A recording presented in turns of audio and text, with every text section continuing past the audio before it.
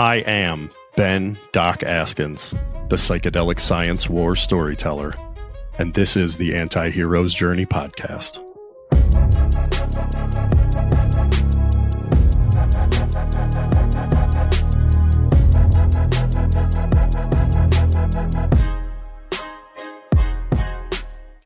Hey everybody, Doc here. If you're enjoying the podcast and you want it to be possible for me to continue to make it, then I'm going to need you to go to my store at antiheroesjourney.com and buy my audiobook and my ebook in one of the many translations available, or go to shop and pick out some of my stuff. T-shirts and hats and pet bandanas and bikinis and scented candles and all sorts of nonsense. All the things you could ever want and never need.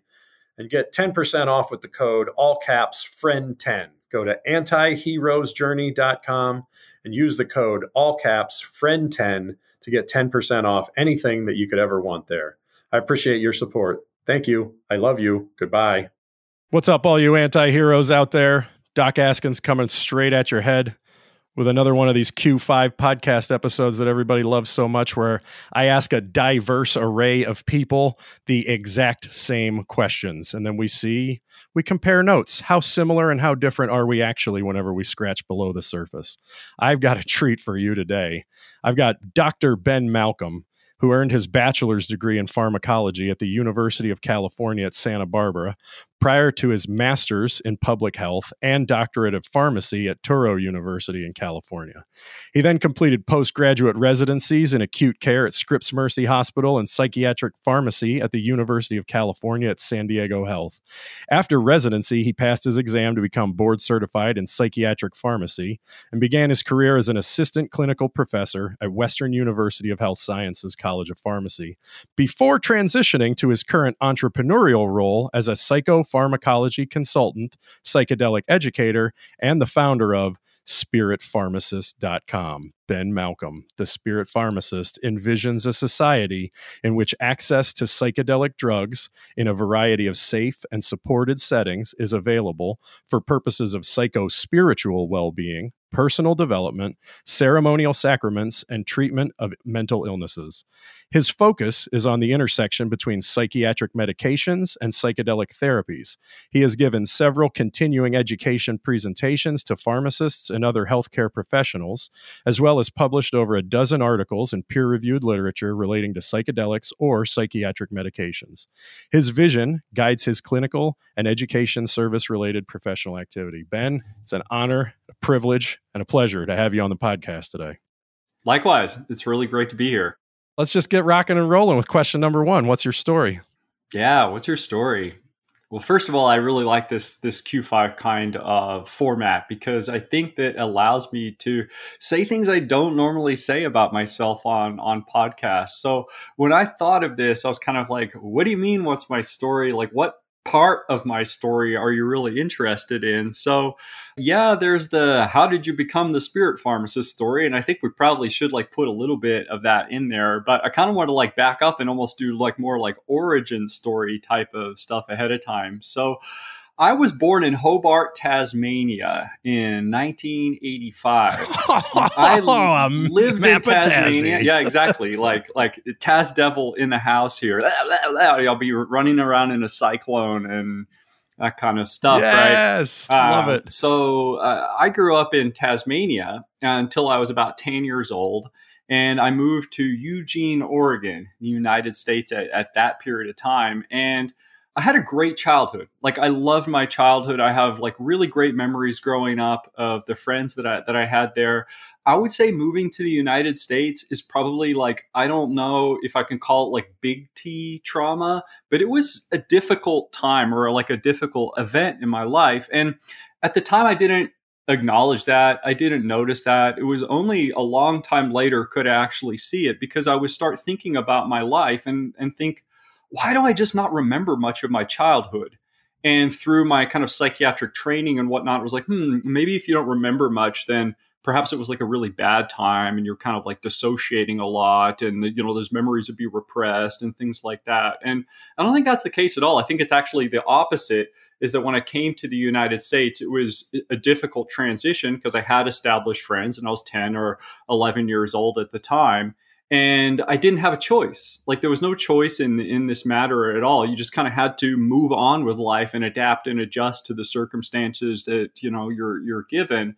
And I think that it was easier to kind of push away my childhood in Australia and not explicitly acknowledge how much I really enjoyed it there compared to living in Eugene, Oregon. And that's why I'd almost chosen to forget certain aspects of it, right? So I was determined to leave Eugene, Oregon by about age 15 years old. My friend had shown me a picture of UC Santa Barbara. That was like, hey, you could go to this college on the beach. And I was like, oh, I want to do that. And so I worked hard as a competitive swimmer. That was it, because there was no Division I swimming programs in the state of Oregon. So I knew if I could be a good enough Division I swimmer to get a scholarship, it was my ticket out of the state of Oregon. And I was successful. I managed to go to UC Santa Barbara on a partial swimming scholarship. So I think that maybe is just different than most kids. It's like, I decided where I wanted to go when I was a freshman in high school, and I needed to create an athletic scholarship to get there. And I was able to do that in the 4 years of high school. And that was huge for me at the time, because I just remember thinking, dude, if you put your mind to big goals, you can make them happen. Like it was like a real huge proof of concept for me that you'd had this vision kind of kicking around in your head for 3 or 4 years. Then all of a sudden you're getting on the train and going on your recruiting trip. All of a sudden you were getting the scholarship offers, things like that, right? So I lived many places in California. I did my undergraduate there. I did pharmacy school in the Bay Area. I did a couple years of postgraduate residency in San Diego. And then I worked at a university, at a college of pharmacy out west not out west, 30 miles east of Los Angeles for about 4.5 years. So I lived probably 4 or 5 different places in California over a period of about 20 years. And, the Spirit Pharmacist was doing a little moonlighting on the side. And then the pandemic happened, and there was officially no boundaries between my university work and kind of side consulting job. And as that pandemic year went on, I don't know, the review the applications and head this, really important committee of faculty stuff and things like that. That became less exciting to me. And the kind of passion project that I've been building on the side with Spirit Pharmacist was growing, and it was becoming more exciting. And by probably the third quarter of that year, I was just kind of like, I think I'm going to do this. I think I'm going to be this psychopharmacology consultant and the Spirit Pharmacist as a full-time type of gig or venture.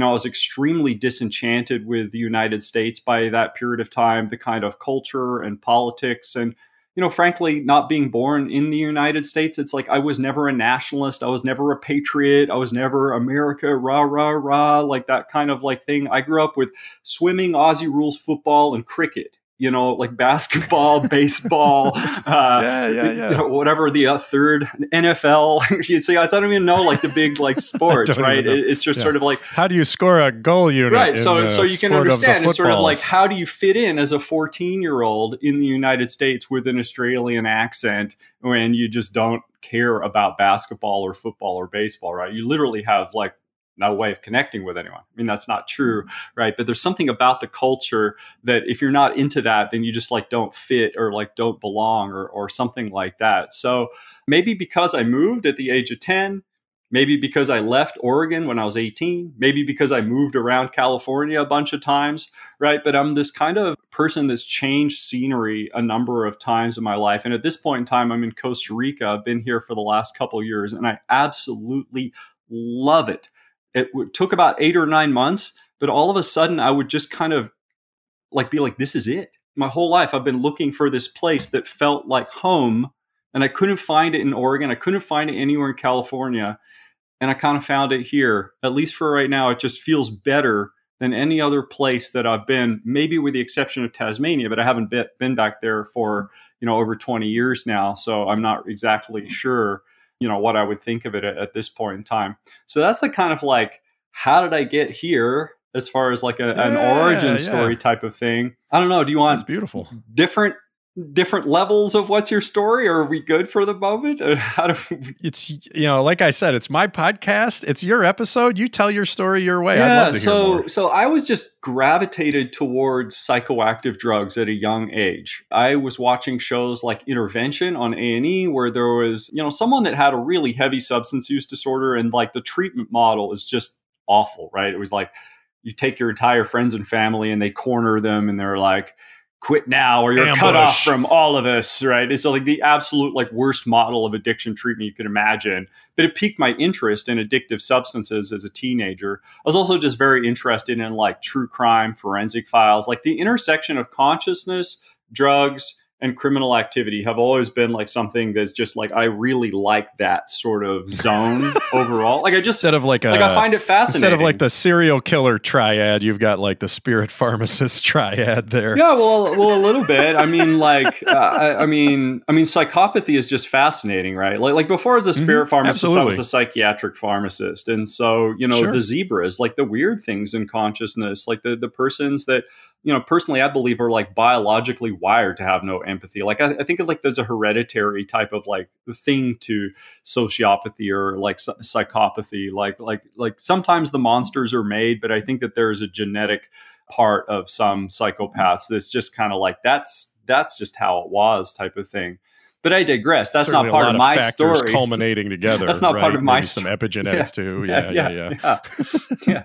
So, not part of your story. I digress a little bit, right? Sure. Like, that's not what a psychopath would say at all. Sure. Not your story. Yeah. Anyway, your story. Yeah. So I was just interested in psychoactives and particularly drugs that could cause addiction, which got me reading about them on the internet. And that's how I found psychedelics. I found MDMA and psilocybin on Erowid. I was probably a freshman or sophomore in high school and read about them. You were a researcher real early. Right, read about them for a few years. And by the time I was like 17 and a half, 18 or so, I was like, I got to try these in the next like year or two. Like, I think that these are like really substances that like, you read about them all day. And it's kind of like, you kind of become convinced after a while, like reading the anecdotes, the trajectories of what happens to people when they use are generally positive with those, whereas like other illicit drugs I was reading about, it wasn't positive and it was a very, very different sort of story overall. So I was I would say like I had an intellectual curiosity that led to an experiential curiosity. And I kind of bounced back and forth between, just being very intellectually interested in psychedelics and psychoactive substances and trying different ones. I did not know like, I'm going to be the spirit pharmacist when I was like 18 years old.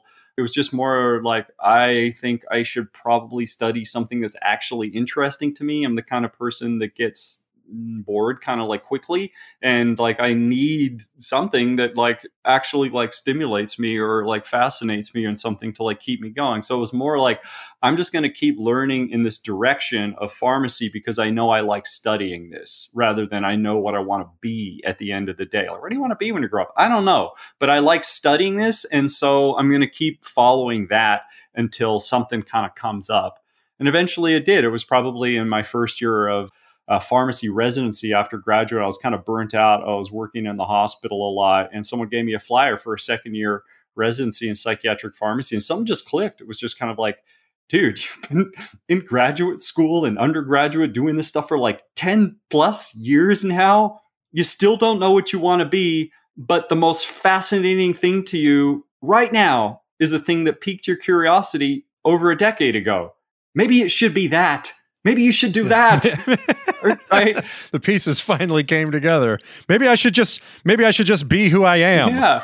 Yeah, exactly. Right. Exactly. So it took a while to figure it out, but eventually it became clear, like, you should be a psychiatric pharmacist that specializes in psychedelics. And, I think that everyone in psychedelics that's either an advocate or an enthusiast, it's like, well, I don't really want to like push psychedelics on people. Like, my goal is just to give them information about whatever meds they're taking, whatever psychedelics they're interested in, and let them make the best decision for their health overall, right? So it's like, I don't want to be in a position where I'm pushing persons to use psychedelics per se. But I think that most of us that are in this position of advocating or being an enthusiast to a degree have experienced some level of healing with it. And so for me, It's probably more like dysthymia and depression, workaholism, burnout, people pleasing. I was a yes man for a long time, and yes, yes, yes, yes, yes.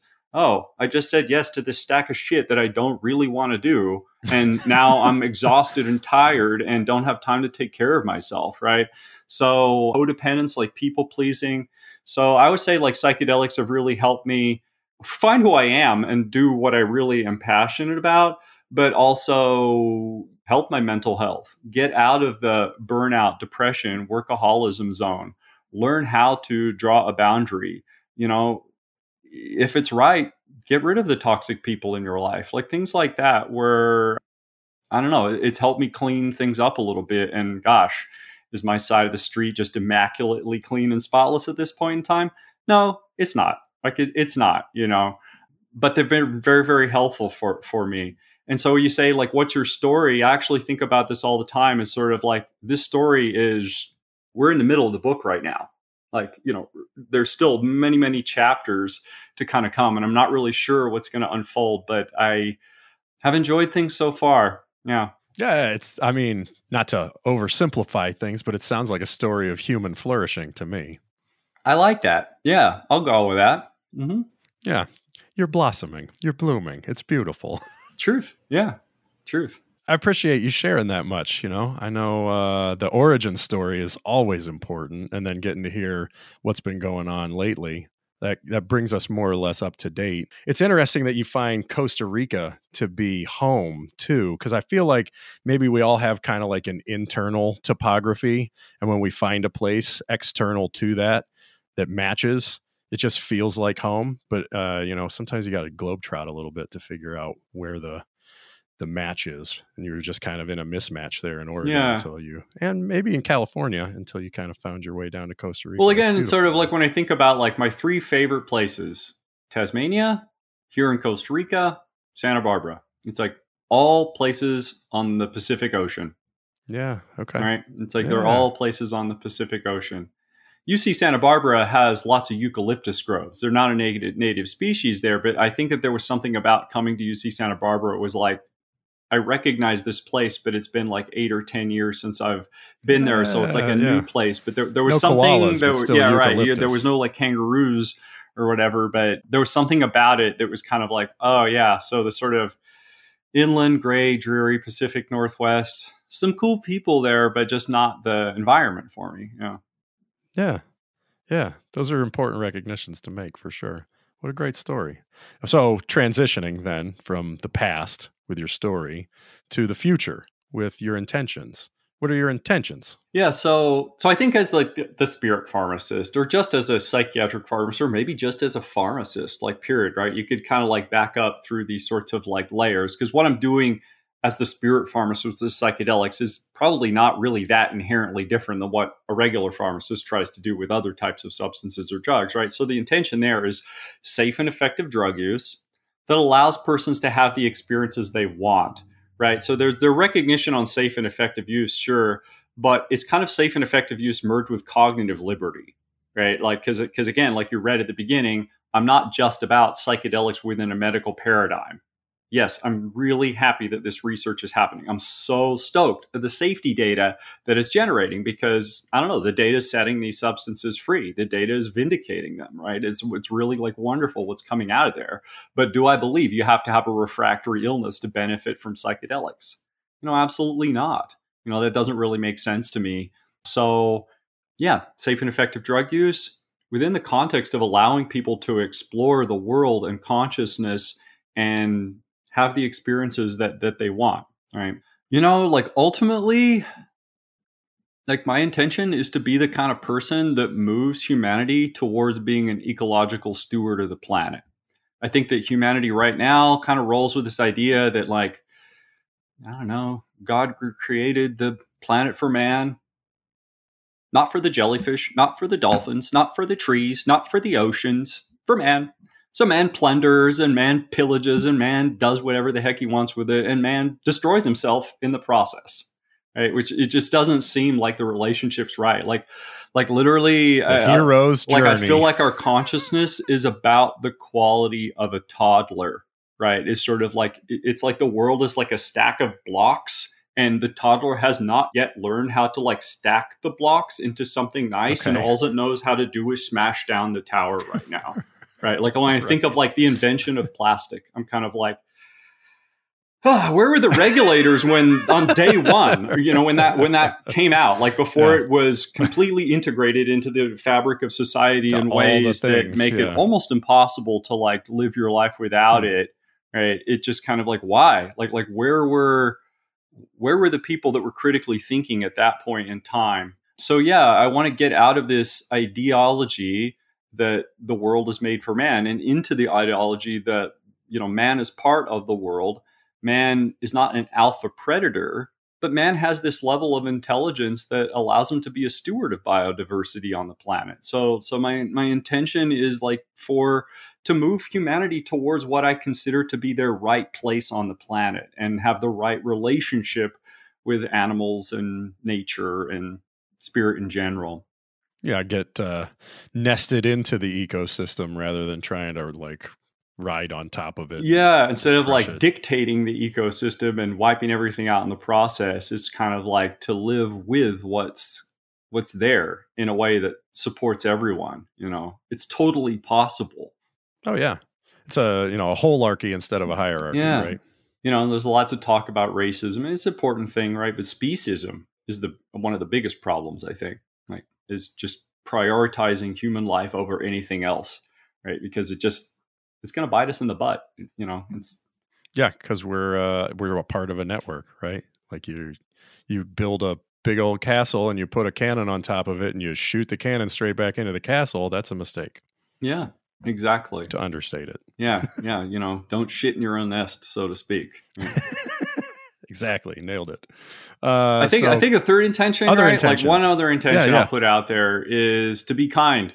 And to be kinder as I get older, like to get kinder and softer as I get older, and less angry, less quick to snap, less impatience. Like we were talking a little bit before this, we were talking about the anti-hero's journey. And if you followed me around for a week, there'd be moments where I look like a hero and moments where I look like a villain, right? So I think I'm acknowledging here that I have some heroic moments where I get to step into this kind of kindness. And I think I'm acknowledging too that I see interactions and things that occur that I could have been more kind. I could have stopped and thought and paused and checked myself and come up with a different response. And I try through email a lot of the time. I switched my signature line in pharmacy school from regards to kind regards. And I think that this has been helpful for me because it forces me to write the word kind at the end of every email. And then it forces me to sometimes reread the email and think, is this kind? Like you're saying kind regards. Is it actually kind what you're sending? Or is it, like rubber, insult to injury. Yeah, calling this kind. Like this kind of Taz. Right. Yeah, so kindness is, who I want to be, who I strive to be. Yeah. Like at this point, I think my relationship status with everything it's complicated. Yeah. Those are some beautiful intentions. Be kinder and be, and just don't shit where you eat. Yeah, those are good intentions, right? Strategic Navigators reduced my income tax bill by over 50%. These guys save entrepreneurs anywhere from 40 to 60% on their income taxes. Click the link in the description to schedule a call and see what these guys can do for you. If you enjoy paying as much as possible in taxes, then just ignore everything I just said. The way that I try to bridge the past and the future and bring things into the present is through gratefulness. So that's why the third question is, what are you grateful for? Yeah. Just life, man. Just living. There's this reggae song. It's called Give Thanks. Wonderful song. It's like a hymn, right? It's just like incredible, like as far as the lyrics. But you want to sing it? Oh man, sure. Let's see here. Well, I know it's a long, long road, but we're ready to go. Do-do-do-do. I found beauty in the balance in between all the highs and the lows. I forget the next lyrics, but you're ready to go. So basically, it's about, that life isn't beautiful all the time, but you're grateful for the balance of the highs and the lows. And I think that one has just really hit me the last couple of years. I've been going through a lot personally. I've been going through a separation in my personal life, and there has just been moments where it's like I feel ecstatically liberated and grateful for where I've landed and what I do beyond like what I could even imagine like 10 years ago. And there's been times that have been really, really tough, right? And being able to feel all of it, right? And not just sort of being numb to the joy and numb to the pain, but really being able to be like, this is so hard right now, or this is so beautiful, I'm crying. That kind of dynamic shift that you have in your life, and breathing, it's so good. It really is. Like, I don't know if there's anybody in your audience here that uses cannabis. Maybe there is, right? One thing that I think that you should do if you like cannabis is to smoke a fake joint, right? Like pretend that you got a joint lit and and just suck in the sweet air and just puff on life for a little bit. You feel really good after a few minutes of just acting out like the breathing mechanisms, to the point where I'm kind of like, I think that maybe half the reason that using cannabis relaxes people is that they force themselves to take some intentional breaths, even if it's just one big bong rip. Yes. Right. Like there's something that's intentional about breathing there. Right. But truly, you can try it without the drugs. And it's also a really cool exercise or thing to do if you've never done it before. This should be like a whole spirit pharmacist breathwork workshop where you just have people smoke fake joints at whatever next conference you get invited to speak. Just hyperventilate off this fake joint and book a session with me afterwards to integrate your experience. I love it. My daughter, God, I'm so grateful for her. She's literally just the best thing that's ever happened to me, and the time that we spent together is just amazing. Yeah, water is one of the things that it's just kind of like, gosh, when you just cold water just goes down the back of your throat when you're thirsty. And it's like, often, like I'm like an audible drinker where I'm like, oh, that's so good. Right. Like that kind of thing. Yeah. My wife gets mad at me every time I take a drink because it's legitimately loud. Like I can't be mad at her for being mad at me. Right. Like it's my fault. But yeah, right, it's delicious. It's like, wow, did a band of camels arrive at the oasis or what? It sounds so... Yeah. So it's just the simplicity. Is this the first time you've ever had a drink, man? Like, what are you doing? Yeah. Nice. Yeah. So water. Yeah, how's your daughter? Nature, breath. She's 5.5. Yeah. So nice. She's at a golden age too, like the age of like pretend, like the age of she can stack blocks. You like pick up a pen and it's like, Daddy, pretend this is the jousting thing for the horses. You're like, that's exactly what it is. Like, I'm all over it. Yep. pretend this, pretend that, and then pretend that this happens. It's like, okay. Yeah. They're putting together their little stories already. Exactly. And then right. Narrative. Just so beautiful, so precious. Like, just exactly. Try to cherish the moments with her. Yeah, that's beautiful. That's a beautiful list of things to be grateful for. All the elements plus family. Yeah. So, with all of your story and all your intentions and all of your gratefulness, what are you creating? Well, I'm creating a niche in spiritual pharmacy. That's like one thing that I'm creating. It's kind of like a specialty for maybe healthcare professionals, but particularly pharmacy and pharmacists within psychedelics. And I think part of it is, a pharmacist can be helpful as far as screening, looking at drug interactions, what else? Counseling, education. Like pharmacists are very good at those kinds of like things. But I think like spiritual pharmacy, beyond just helping people with the standard types of things like a pharmacist would do, with psychedelics, it's more of a recognition that drug use can have a spiritual quality to it as well. Like there's blood pressure meds that make your blood pressure go down, or anti-dementia drugs that are supposed to boost your cognition, or SSRIs that are supposed to change your kind of like emotional composition. but is sort of like missing from pharmacy or just drug use generally, that they can create spiritual types of states, and that these types of substances could be incredible probes to understanding what kind of biological construct a human being even has as far as spirituality, and perhaps like the adaptive properties of that, like why does that exist, like why would we be imbued with this kind of like sense of a spiritual existence. So yeah, that's one thing I'm trying to do, creating a resource and education like center for persons that are interested in psychedelic pharmacology and drug interaction. I think that's what I'm trying to do. And then just be an example of how a pharmacist can be a professional that gets paid for their knowledge and time. Maybe that parallels, that functions like parallel to the traditional healthcare system.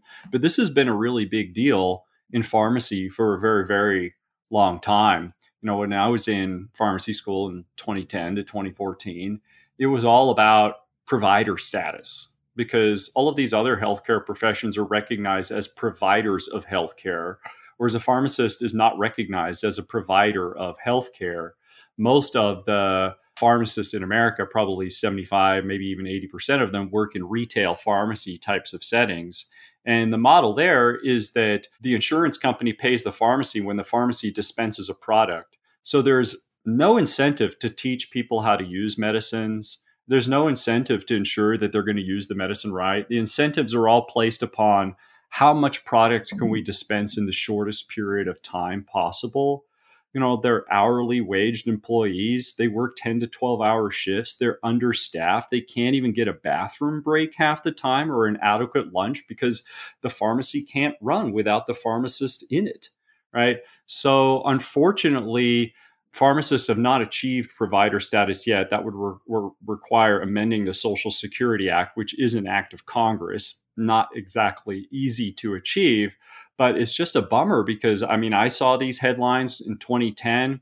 I see them now. And sadly, you can look at the cover of Pharmacy Times from 1980 and the headline is the same: provider status just around the corner, right?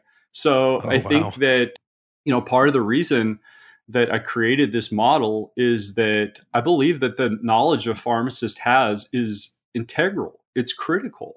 And I believe that there's no way that someone should go to a 4-year doctorate of pharmacy program, be trained as a clinical pharmacist that has these skill sets in being able to screen almost any medication regimen for drug interactions, design protocols for safe use of psychedelics, like on and on and on. The level of training that you get just to be the most underutilized healthcare professional that gets paid to dispense products at an hourly wage. And oh, by the way, they really ramped up the number of pharmacy schools because CVS said that there was a shortage, and now the wages are just dropping, right? So pharmacy as a profession, I think, is having a hard time overall right now, because the public doesn't really know what they do or what they're capable of doing. And then they're just not compensated the way a healthcare provider should be, or not even recognize that they are a healthcare provider. So part of what I'm trying to do is create a model where it's, even if it's penny for your thoughts type of model, it's actually like, yeah, I set my own hours, right? Yeah, I get paid for my knowledge and time. Last time I checked, that's the definition of an actual professional, right? A professional gets paid for what they do. An amateur doesn't.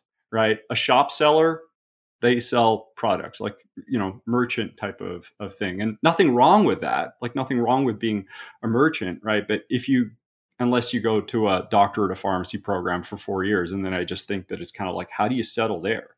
Like, how do you settle there? Yeah.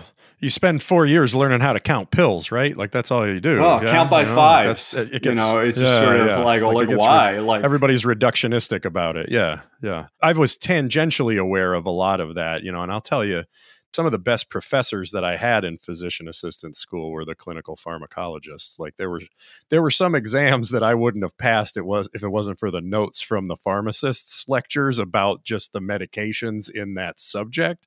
But the actual subject being taught to me by providers was poorly delivered enough that I was like, I'm just going to study the pharmacist's notes on this one and see how the test goes, for sure. Yeah, like to be at the table when these conversations are happening. I think that's another thing. It's like pharmacy, they're very rule following and conservative, like overall. And honestly, like that makes a good pharmacist. There's nothing wrong with that. But I saw it with cannabis, right? It would be, we need more research. We need more research. We need more research. Oh, it's federally illegal. We need more research. And then, zoop, okay, here's the model. It's all rolled out. Where's the pharmacist role? Nowhere, because they weren't at the table. Now the psychedelic things happening, and it's like, hey guys, you want, like, you know, like the therapists are staking their ground, like physicians, psychiatrists, they're staking their piece in it. You know, I see nurses and whatnot advocating. There is a psychedelic pharmacist association, so I have to give my profession like some credit. There are groups of pharmacists that are really interested and really trying to push this, you know, forward. So I don't want to like make it out like, you know, I'm the only person that's interested in this as a pharmacist, because that's not really true. But I just think it's just a similar repeating story about, you've got this like hot new trend coming along, and it has to do with drugs, and you're not able to see where things are going, and instead it's like eyes fixed on the rearview mirror and still thinking about the 60s, and it's just sort of like, no. Yeah. No. Yeah. And some of that was a surprise to me coming into civilian practice out of the military, because the military does a lot of things very, very poorly. But one of the things that I got to see was a lot of collaboration across all the allied health professions in the Ireland Army Community Hospital on Fort Campbell there. The way that they integrated, clinical pharmacists into the ongoing conversations and patient care among all the levels of providers there was just, it set a standard that I didn't realize wasn't the standard other places until I got out into the world and like had to grow up. It was like, oh, you guys didn't know pharmacists know how to do all of this stuff? You know? Yeah. Yeah. I mean, a pharmacist is is the treatment expert, right? Right. So it's like, when it comes to the level of like, we have a diagnosis, it's time to treat, it's almost time to hand it off to the pharmacist. I mean, I think of physicians You're or at that doctors nexus point as diagnostic experts. Like a physician is supposed to be able to take a person that's not feeling well and figure out why you're not feeling well. Like that's their job, is diagnosis, right? They oftentimes prescribe treatments and know something about them, but it's actually the pharmacist that's usually more knowledgeable about the treatments, how they're used, the logistics, their mechanisms, which ones are cost effective, what can be covered, like things like that, right? So it's almost like the way the model should be is that, you know, at the point of diagnosis, when treatment is being considered, that's when the pharmacist needs to sort of be there, not after it's written on a pad, send it to the pharmacy, and now the subordinate pharmacist fills whatever orders and you know, like dispenses a product to earn their, you know, eroded living. Especially with complex cases where each specialty is writing their ideal, you know, prescription protocol for one single patient, Right. But you've got neurology, psychiatry, critical care, the family practice, like everybody's got a finger in it, and they're all saying this is what we need to do for this complicated case. And who's really at the nexus of all of that? It's the pharmacist. Yeah. Like how many chronic diseases does the average person over 65 have? You know, like how many specialists on average consult with somebody that goes into a hospital room?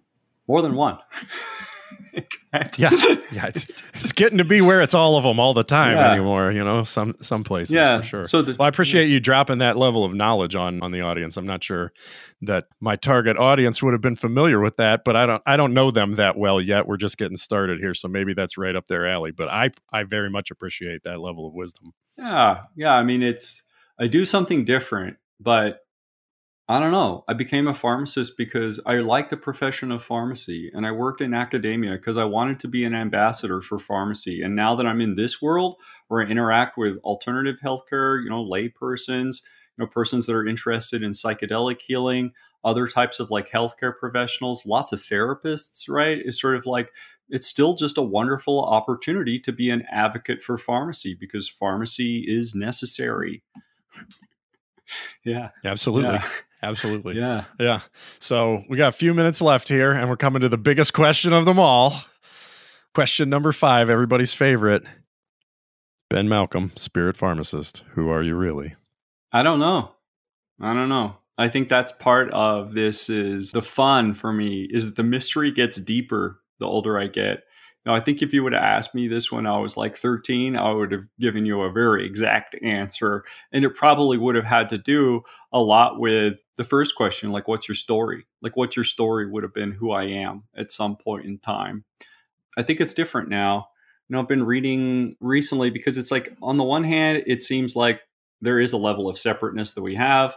On the other hand, it seems like all life is connected. And those two things seem sort of paradoxical in some way, right? But recognizing that I am a being, or I'm an interbeing, like I'm a being between a couple other beings, like that kind of thing. So trying to soften the sort of illusion of self, or like the concreteness of self, I guess. It's sort of like, okay, well, I don't want to be like completely boundaryless and like bleeding into another person and believing that I have no separateness at all, because I think that Meshed. like being really grounded in that sense of separateness, it makes it harder to be kind. Right? Whereas if you're sort of thinking, hey, this person, unkind regards, this person is a part of me somehow, or how I treat this person will eventually come back to me in some way, shape, or form, that's helpful, right? I get this weird sense sometimes that I'm just some kind of like frequency or note, the same way that you could say like is like a universal note. Like there's something where that like there's a frequency of me. I didn't mention this, but I play some instruments. So the instrument that I play the best, right, is the didgeridoo, which is a drone instrument, which is just all about frequency and things of that nature. So I feel like it's kind of like tied into that somehow.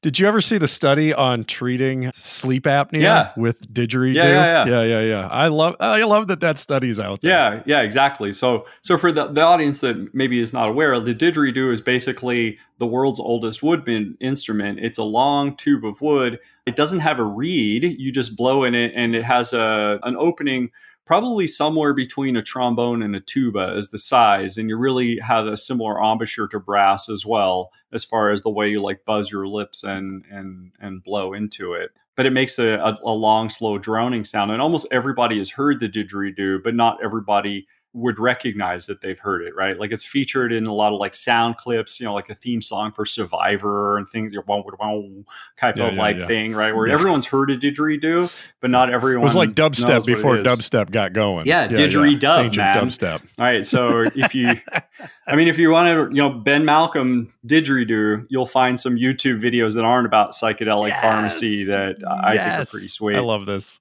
That's going in the show notes 100%. Yeah.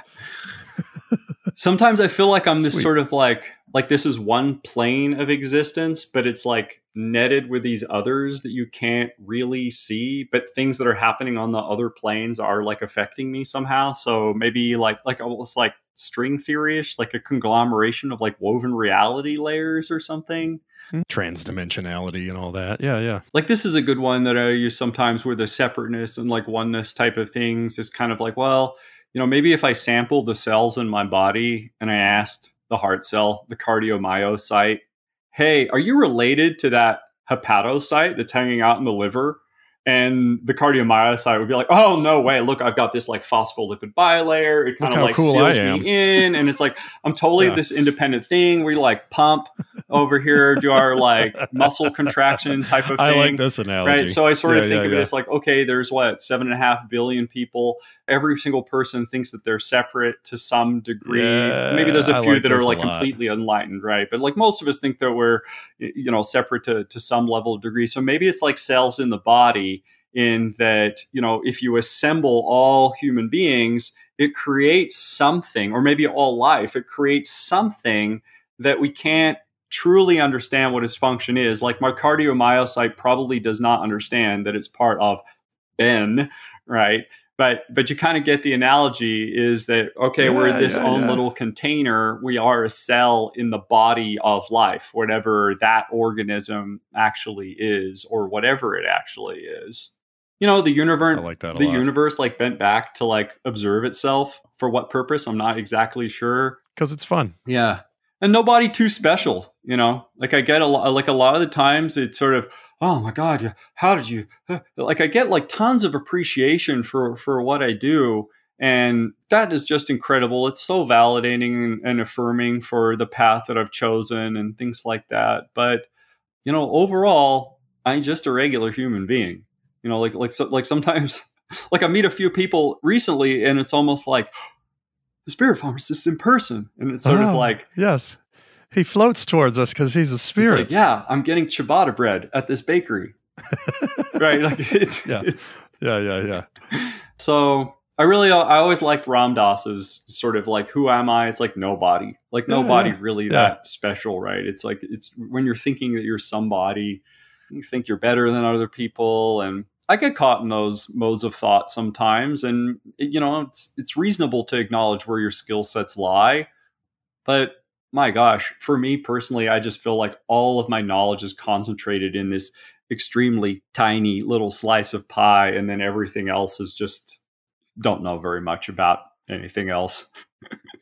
Yeah. Man, that's an awesome answer. I really like that a lot. It blossomed out again. It flourished from you. Who are you really? I like it. You got any final thoughts for our audience? Well, if you liked this interview and you wanted to follow Spirit Pharmacist, you can, right? So I am on social media. I have Instagram, Facebook. I do a little bit of LinkedIn, but really probably subscribing to my email list is the best. I do a monthly clinical research kind of digest where I go through PubMed and pick 6 or 7 of what I think are just the best articles relating to psychedelics that are coming out in the last month or two. And I summarize that for my list. Do webinar workshops. I have courses in psychedelic pharmacology. I have one course in antidepressant tapering because those are medications that oftentimes persons are needing to do something with if they're wanting to try serotonin-based psychedelics. I do psychopharmacology consulting. Basically, if you like me, follow me, join my email list. That would be the sort of, like final plug type of deal for this. Yeah. Yeah, that's the Fort Benning School of Infantry motto. Follow me. Well, who am I really? Internet marketer wasn't on that list, right? It's like part of what I have to do now, but that wasn't really the smoothest call to action right there, if you noticed. It's a dirty job, but somebody's got to do it. Yeah. Well, I appreciate you coming on the podcast, brother. This was a really fun conversation. Yeah, I appreciate having me. And again, I love your format. I love that you create the opportunity to speak a little bit different and to really share who you are with the audience, because it's an important piece of being a human. Thank you, my friend. Doc out.